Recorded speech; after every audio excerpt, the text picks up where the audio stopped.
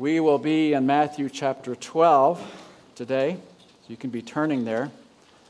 The last I checked, there were about 170,000 words in the English language, of which most of us, if English is your first language, you know only about 20 to 30,000 of those words.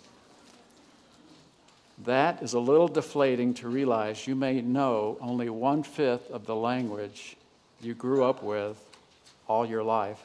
So the next time you tell someone, I don't have words for how bad it was, you're probably right. But take heart, many of the words in our language are synonyms of other words. And we need synonyms. We need words that have the same or similar meanings of other words, and we need them perhaps more than we realize. And for that, we can thank a guy named Roget. Peter Mark Roget, R-O-G-E-T, was a British physician who lived more than 150 years ago. He was committed to helping people through the healing arts, but he is better known today for helping those, and this is how he put it, who are painfully groping their way and struggling with the difficulties of composition. And so he published in 1852 a book titled Thesaurus of English Words and Phrases.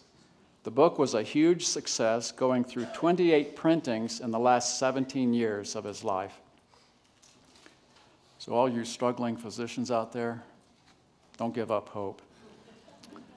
So a thesaurus is a treasury of words. It's a word that Matthew uses. Thesaurus is the Greek word for treasure, and Matthew uses it twice. So read with me now, Matthew chapter 12, starting in verse 22.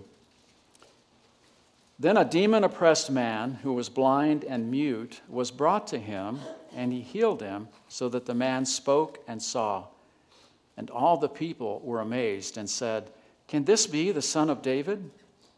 But when the Pharisees heard it, they said, It is only by Beelzebul, the prince of demons, that this man cast out demons. Knowing their thoughts, he said to them, Every kingdom divided against itself is laid waste, and no city or house divided against itself will stand. And if Satan cast out Satan, he is divided against himself. How then will his kingdom stand?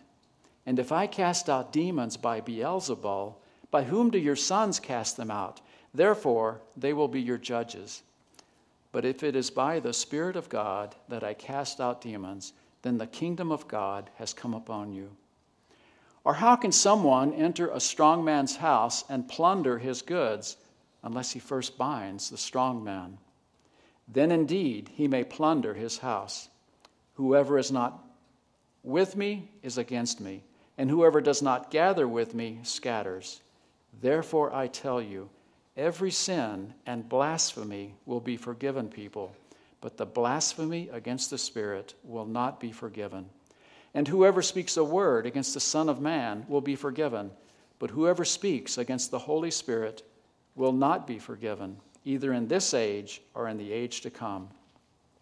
Either make the tree good and its fruit good, or make the tree bad and its fruit bad, for the tree is known by its fruit. You brood of vipers, how can you speak good when you are evil? For out of the abundance of the heart, the mouth speaks.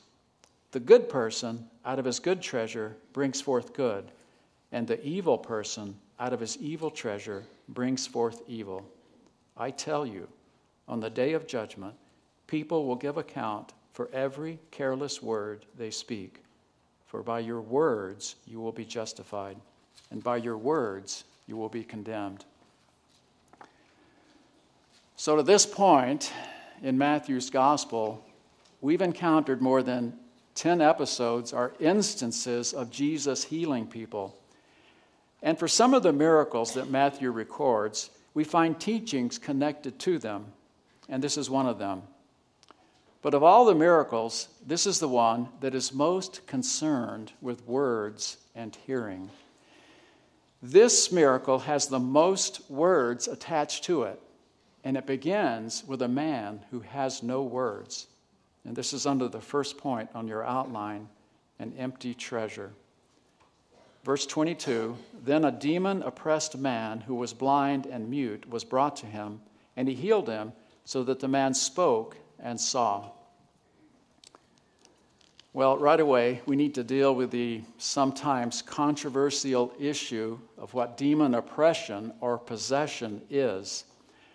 And one extreme I think we can go to, and I think it's common in our Christian culture today, is to think that if some have put it, there's a demon behind every rock.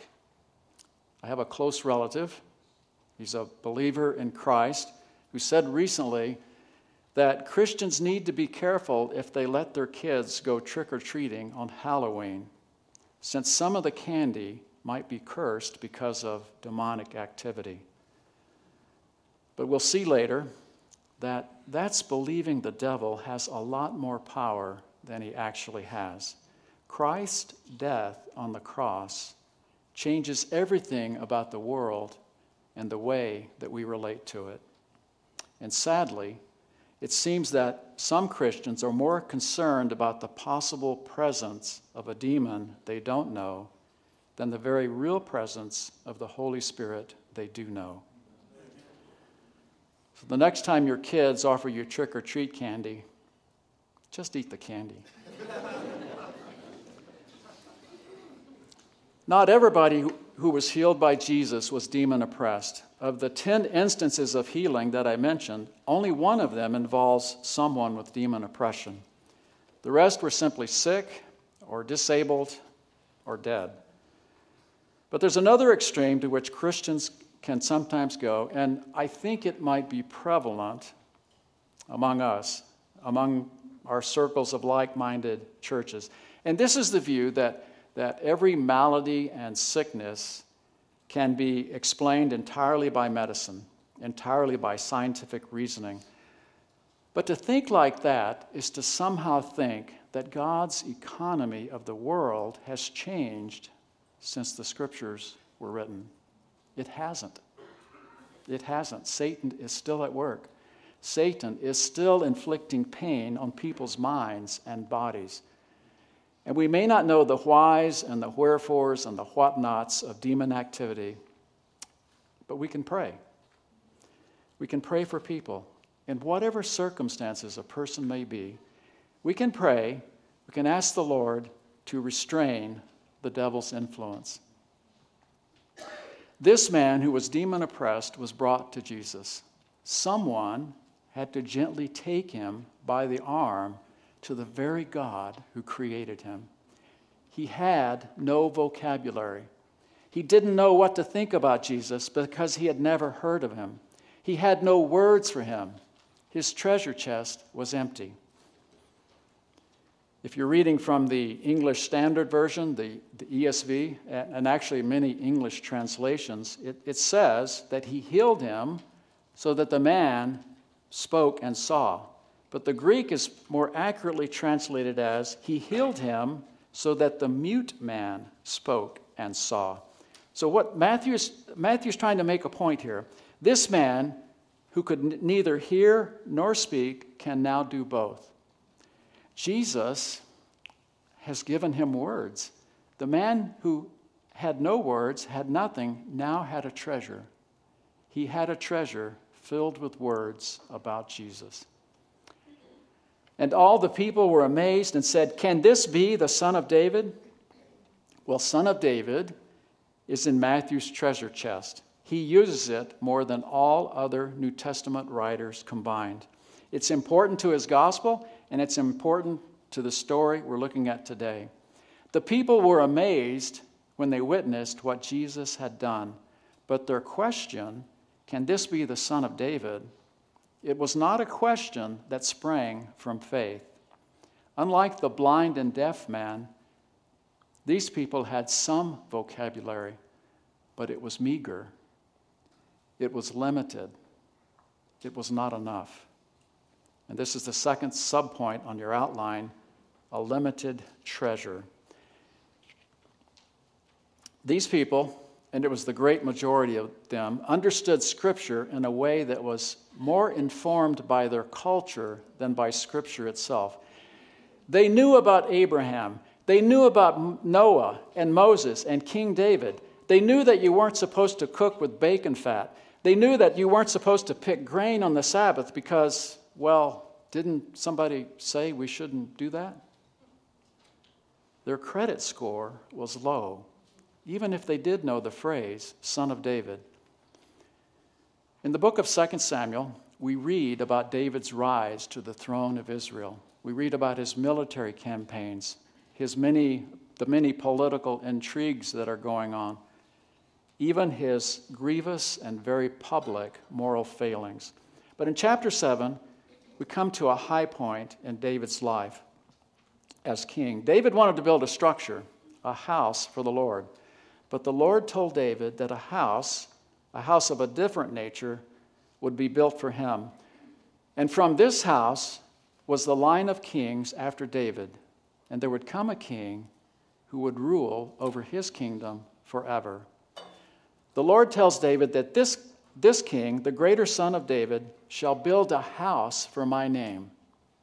Shall build a house for my name. We'll see how that happens later. Did the crowd who witnessed Jesus' miracle know this? No, they didn't. They knew only the bare outline of the story.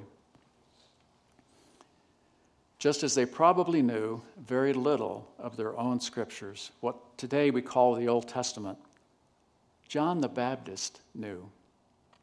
When he was at the lowest point in his life, when he was in prison, he didn't need to see Jesus do something miraculous to prove that he was the one who was to come.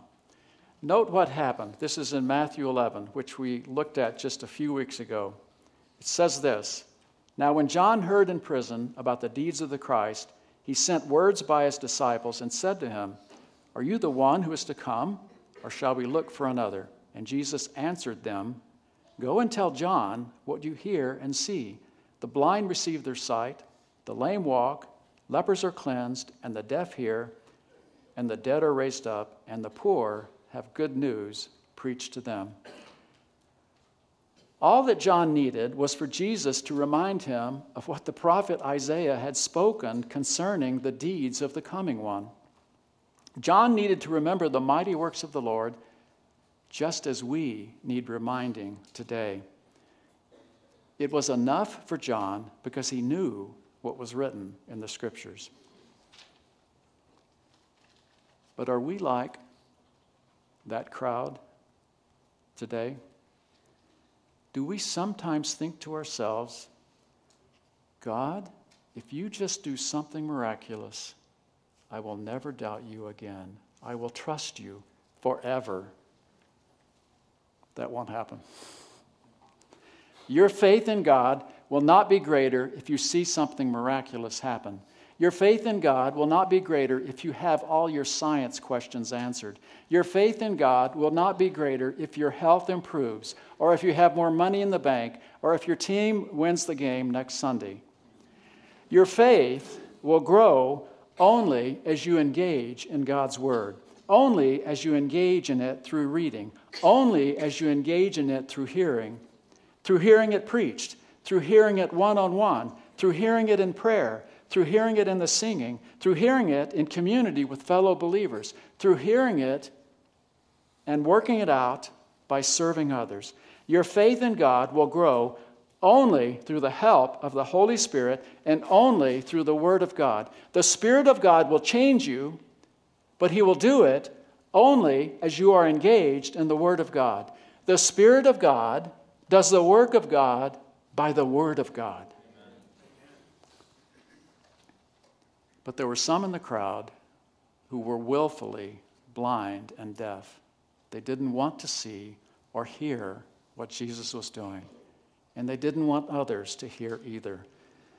This is the third subpoint on your screen, an evil treasure. Verse 24.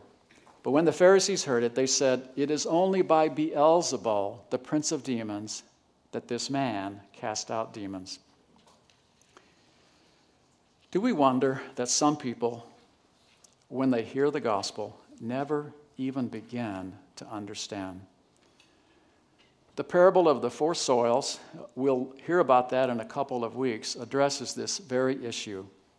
We'll leave that for later, but just know for now that just as God uses people to do good to believers, we call this the means of grace, so also the devil uses people to deceive others, to turn people away from the truth, to turn people away from even wanting to hear the truth. Satan will use people to misrepresent the faith, to caricature it, to lie about it, even to say bizarre and irrational things about it. And it's something we see in this passage. The Pharisees' bizarre accusation, it's really just low-hanging fruit on the tree of critical thinking. I can just hear a young person in the crowd looking up and saying, "Mom, what those guys said, that doesn't make any sense." But Mom and Dad and everyone else who saw the miracle and heard the question about the Son of David were afraid. They were afraid to speak against the Pharisees. Jesus wasn't. Well, the rest of our passage today deals with Jesus' response to this evil treasure. But there are some other things we should consider in his response, so I'll break it down like this. And this is the second point in our outline, a kingdom of words. Verse 25, knowing their thoughts, he said to them, "Every kingdom divided against itself is laid waste, and no city or house divided against itself will stand." Jesus is not mind-reading here. He doesn't have to. He knows their thoughts because he hears their words, and their words reveal the evil they have squirreled away in their treasure chest. And Jesus continues, "And if Satan cast out Satan, he is divided against himself. How then will his kingdom stand? And if I cast out demons by Beelzebul, by whom do your sons cast them out? Therefore, they will be your judges." Jesus is easily refuting their argument, but he's doing more than just winning the kindergarten club debate. If Jesus is the Son of David, then he is building his kingdom. The kingdom that God promised to David, as I mentioned earlier. He cast out demons by the Spirit of God, and this means that the kingdom of God has come upon them. If Jesus is the Son of David, he is also building his house, just as he promised to David so many generations ago. But how? How is he building his house? He does it by binding the strong man. Verse 29, how can someone enter a strong man's house and plunder his goods unless he first binds the strong man? Then indeed he may plunder his house. We know who the strong man is. It's Satan. And Satan's house, just like David's house, it's not a structure. It's a whole people group, regardless of race, color, or nationality. It's a people who are held captive by him. Paul tells Timothy, and this is in 2 Timothy chapter 2, that those who oppose the gospel, and that's everyone who does not trust in Christ, those who oppose the gospel are in the snare of the devil and have been captured by him to do whatever he pleases. Who can bind the strong man? Only someone who is stronger. Jesus is stronger. Jesus has bound the strong man. Look at what Satan was doing in Job's day. This is long before Jesus came to establish his kingdom. In the book of Job, in chapter 1, we read about this exchange between God and the adversary. And it says this, "The Lord said to Satan, 'From where have you come?' Satan answered the Lord and said, 'From going to and fro on the earth and from walking up and down on it.'" The devil is basically saying, I'm going anywhere I please. Not anymore. Jesus told his disciples, and this is in the Gospel of Luke, chapter 10, I saw Satan fall like lightning from heaven. He fell from his place of greater power and control.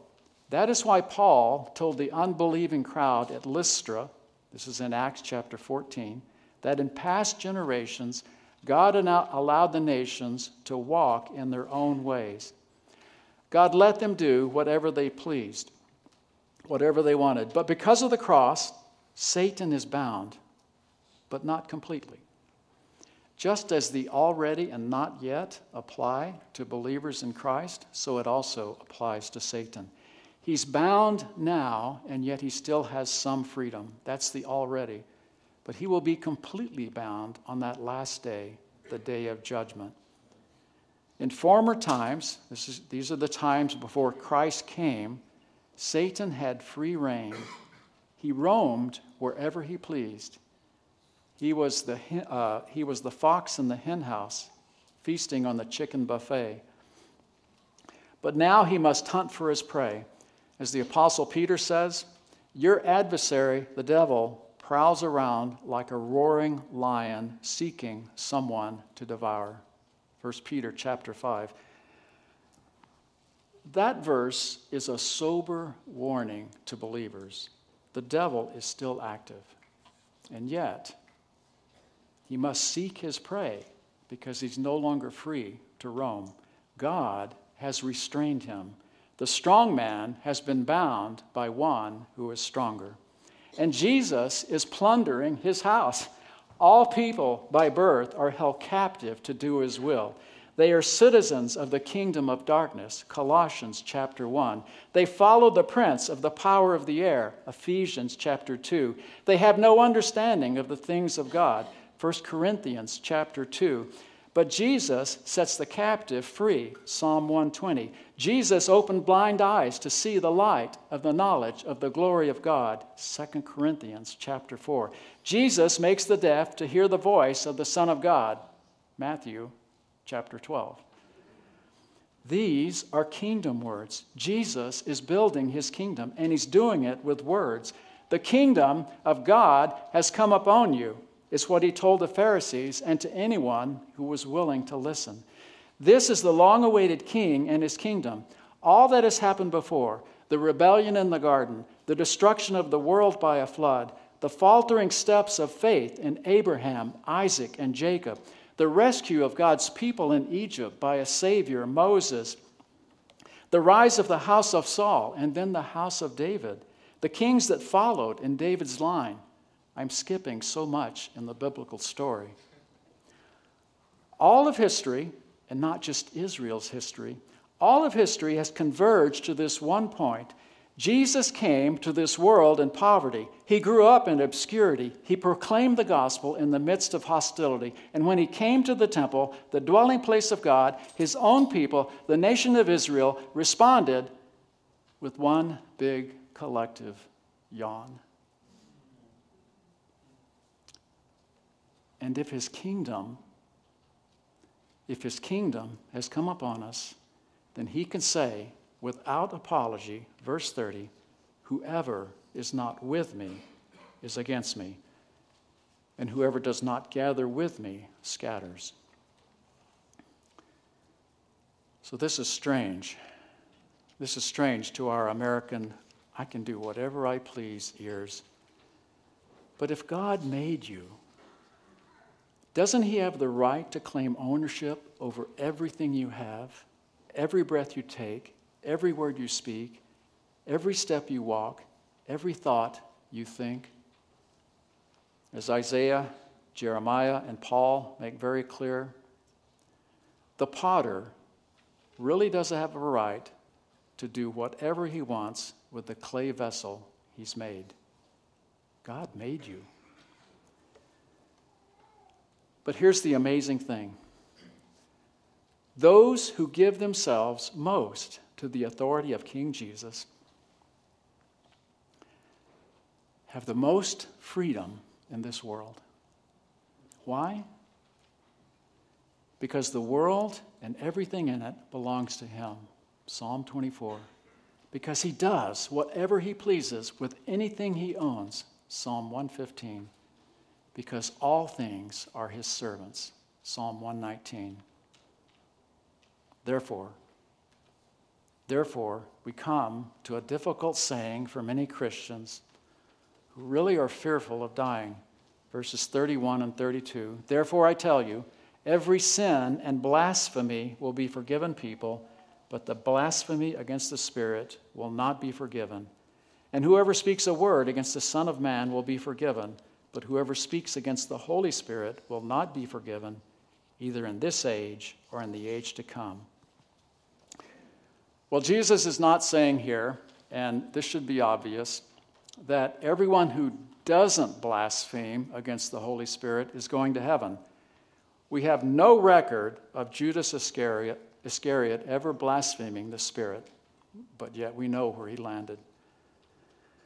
If you're a Christian and this verse has bothered you because you're wondering, or if you have or maybe ever will blaspheme the Holy Spirit, I want you to be comforted by this one fact. No writer of any New Testament letter, I'm speaking of the books following the Gospels, they were written to the churches, they were written to Christians, no writer ever brings up this issue. Peter, Paul, John, Jude, James, the author of the book of Hebrews, they warned believers about many things, but they never warned them about blaspheming against the Holy Spirit. So, Christian, don't waste your emotional energy on something of which the Scripture is silent. But what do you do when you speak the Word of God to an unbeliever who really knows the Bible? Imagine saying to a Pharisee, "Don't you know what the prophet Isaiah says about the suffering servant? How he was pierced for our transgressions? How his soul was made an offering for guilt?" "Oh, yes," says the Pharisee. "I know that passage well. Would you like me to quote it from memory?" What more can you say to unbelievers who have twisted every word of God so as to establish their own standard of righteousness? Romans chapter 10. It's not impossible, but it's difficult. It's very difficult. But now, and I'm speaking of the time in which Jesus said these words, but now the Word has become flesh. Jesus is the fulfillment of all the Word of God. The Pharisees were beholding the living, in the flesh, Word of God, and they rejected him. They rejected the only means by which forgiveness can be granted, and it comes through the Word of God. So what more can be done? Nothing. They have no hope. That brings us to the third point in our outline, the treasure in our hearts. I said earlier that all people by birth are held captive because they are citizens of the kingdom of darkness. But how will we know if a person belongs to the kingdom of God? By their fruit is what Jesus said. Verse 33, either make the tree good and its fruit good, or make the tree bad and its fruit bad, for the tree is known by its fruit. Well, how do you make a tree bad or make a tree good? You fertilize it. You keep feeding it the Word of God until it starts producing fruit. And that's why Jesus lashed out at the Pharisees. You brood of vipers. They had probably heard the Word of God more than, well, they had. They had heard the Word of God more than anyone else in their culture. And yet, there was no good fruit. They were the offspring of the serpent that we read about in Genesis chapter 3, where it says, I will put enmity, that's hatred, between you and the woman, and between your offspring and her offspring being the Christ. So no wonder the Pharisees hated Jesus. They hated him because their father, the father of lies, hated him. You brood of vipers, how can you speak good when you are evil? Well, Jesus' words here assume that not everyone is evil. His words assume that some people are good people. Can we be good people? These verses will not mean much to you today unless we have the hope that we can be good and that we can do good. But a little bit later in Matthew's gospel, we read about an encounter with a rich young man and Jesus. And it says this, "And behold, a man came up to him, saying, 'Teacher, what good deed must I do to have eternal life?' And he said to him, 'Why do you ask me about what is good? There is only one who is good.' Well, no one is good but God alone. The Apostle Paul says much the same thing in Romans chapter 3. All have turned aside. Together they have become worthless. There is none who does good, not even one." Christian, that's who you were. You were no better than that brood of Pharisees who blasphemed against the Holy Spirit. But as much as Matthew and Paul seem to throw cold water on our hopes that we might be good, they also give us an answer, each in his own way. Here's Matthew's answer. It's on your screen here. "Ask, and it will be given to you. Seek, and you will find. Knock, and it will be opened to you. For everyone who asks receives, and the one who seeks finds, and to the one who knocks it will be opened. Or which one of you, if his son asks him for bread, will give him a stone? Or if he asks for a fish, will give him a serpent? If you then, who are evil, know how to give good gifts to your children, how much more will your Father in heaven, who is in heaven, give good things to those who ask him?" So we can ask God to give us something good, and Matthew says that the Father will give us good things. But since only God is good, those good things, in this case, is the Holy Spirit. And this is what Luke makes clear to us in his gospel when he records the very same message from Jesus. He says this, "What father among you, if his son asks for a fish, will instead of a fish give him a serpent? Or if he asks for an egg, will give him a scorpion? If you then, who are evil, know how to give good gifts to your children, how much more will the Heavenly Father give the Holy Spirit to those who ask him?" Do you see that? The good thing, any good thing we have, comes from and through the Holy Spirit.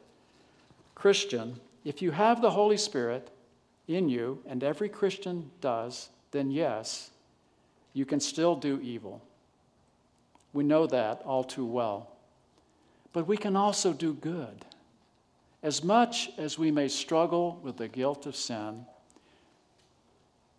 we have the power to do good because the Holy Spirit dwells in us. The one who is good lives in us. What were the Pharisees doing?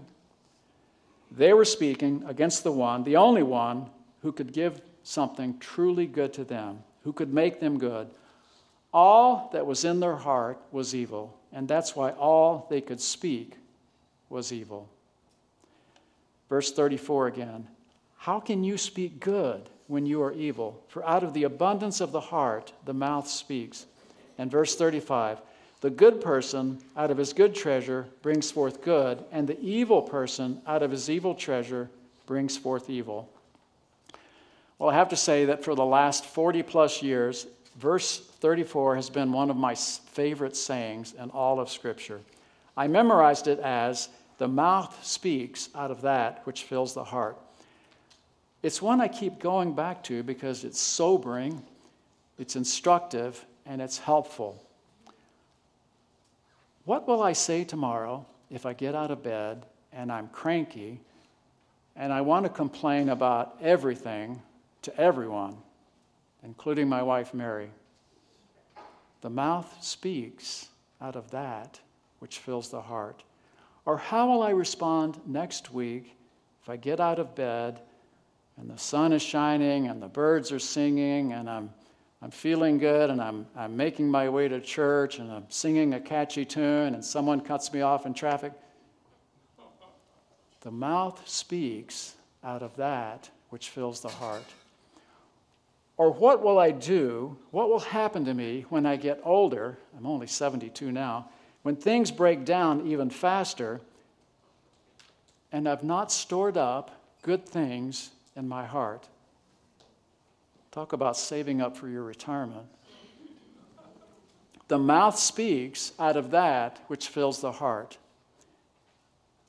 Christian, this is a red flag verse for us. If you have communicated to anyone that you trust in Christ, and I hope you have, then you have committed to something that is impossible to keep. You have bowed the knee to the King of Kings, to the one you say is sovereign over all things. You have relinquished control to the Lord whom you say owns every article, every aspiration, every ambition in your life. You have publicly committed your trust to the one you say has paid the debt for every sin you've ever committed or ever will commit. And if someone asks you, you say that you've taken up your cross and are following him. Are people seeing that? Have we counted the cost of following Jesus? Jesus asked this same question to his disciples. It's in Luke chapter 14. Now great crowds accompanied him, and he turned and said to them, if anyone comes to me and does not hate his own father and mother and wife and children and brothers and sisters, yes, and even his own life, he cannot be my disciple. Whoever does not bear his own cross and come after me cannot be my disciple. For which of you, desiring to build a tower, does not first sit down and count the cost, whether he has enough to complete it? Otherwise, when he has laid a foundation and is not able to finish, all who see it begin to mock him, saying, this man began to build and was not able to finish. If you are a Christian, you are building a tower. And I'm not talking about a flagpole that you put up in your front yard. In those days, a tower was big enough to hold many people, sometimes hundreds. It was something by which you were remembered. The Tower of Eder, the Tower of Penuel, the Tower of Shechem, the Tower of the Hundreds. These are all towers in the Bible. If you are a follower of Christ, you are building something, at least you have communicated that is much bigger and grander and more difficult than anything you have ever attempted. And you are communicating to your spouse, your children, your parents, your co-workers, your fellow believers, your friends and neighbors, that you have a great treasure stored up. But will you finish? Will others see more than just a foundation? Will people see the progress being made on this grand undertaking to which you have committed everything?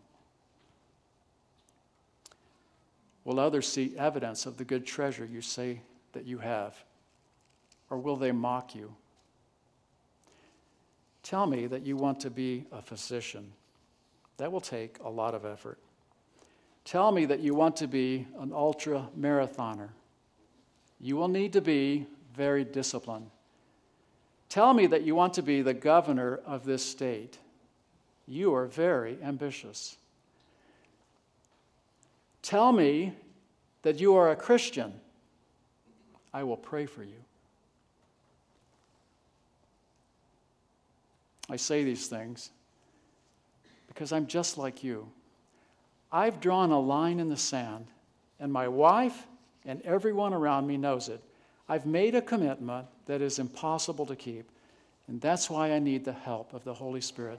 That's why I need His Word and fellow believers who will remind me every day of who my Savior is.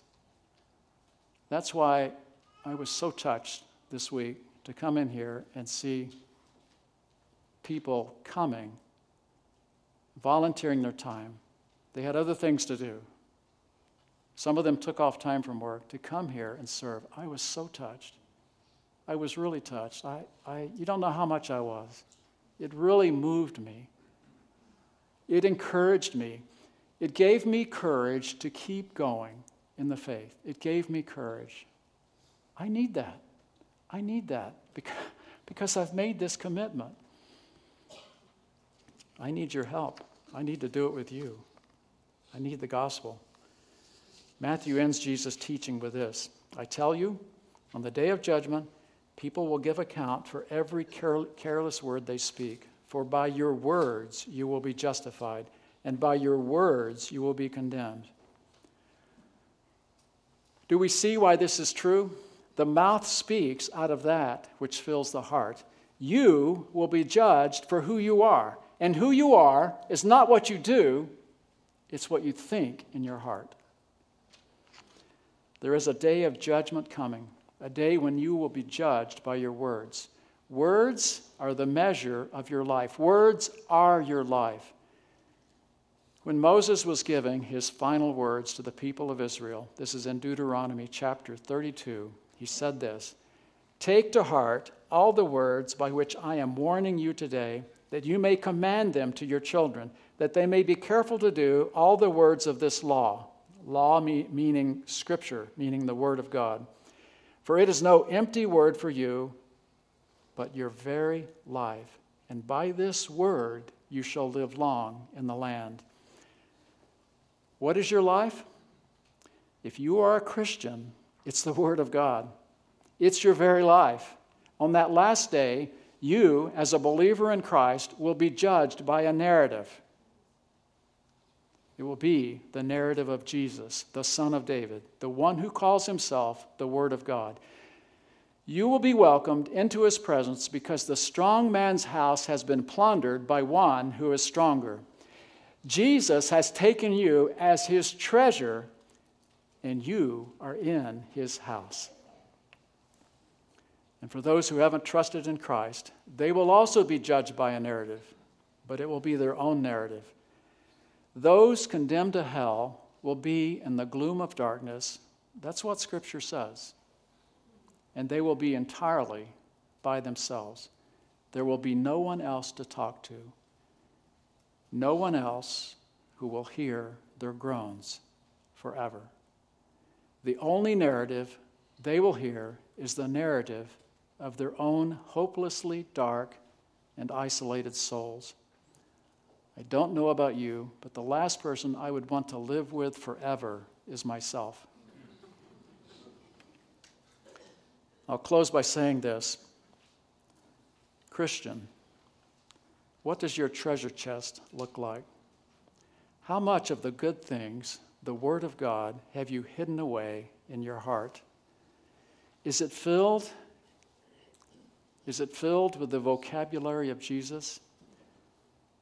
Do we have biblical synonyms, biblical passages for how beautiful, how captivating, how delightful, enjoyable, invigorating, pleasing, and satisfying Jesus is?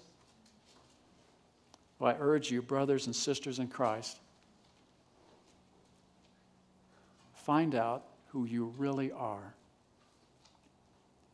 Christian, your life is hidden in Christ. That's what Paul says in Colossians chapter 3. It's hidden in Christ.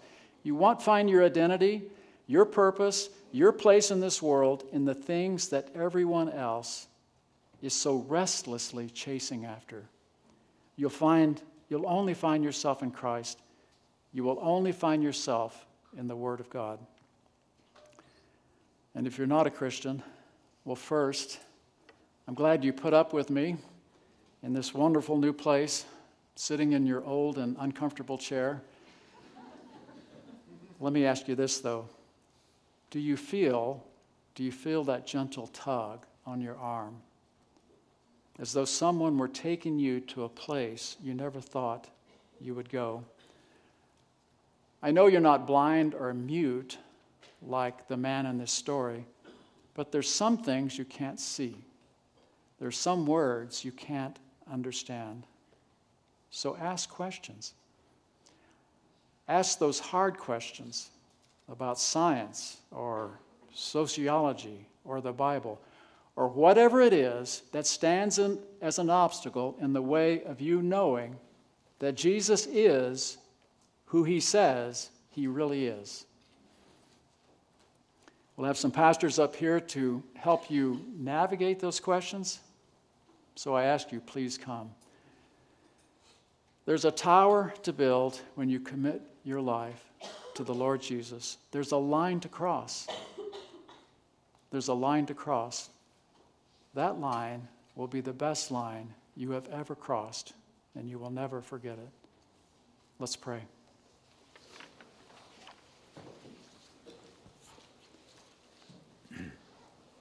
Lord, even if we knew every one of the 170,000 English words, they would not be enough to describe how good and pure, how just and righteous, how loving and merciful, how exceedingly delightful you are. We long for the day when we can think and say the things that the prophets saw only dimly when beholding your glory, the things that remain even now in the shadows. But your word is enough for us, Lord. Wherever we are in our walk with you today, it is enough. Your word is enough for us, Lord, to live a life fully pleasing to you.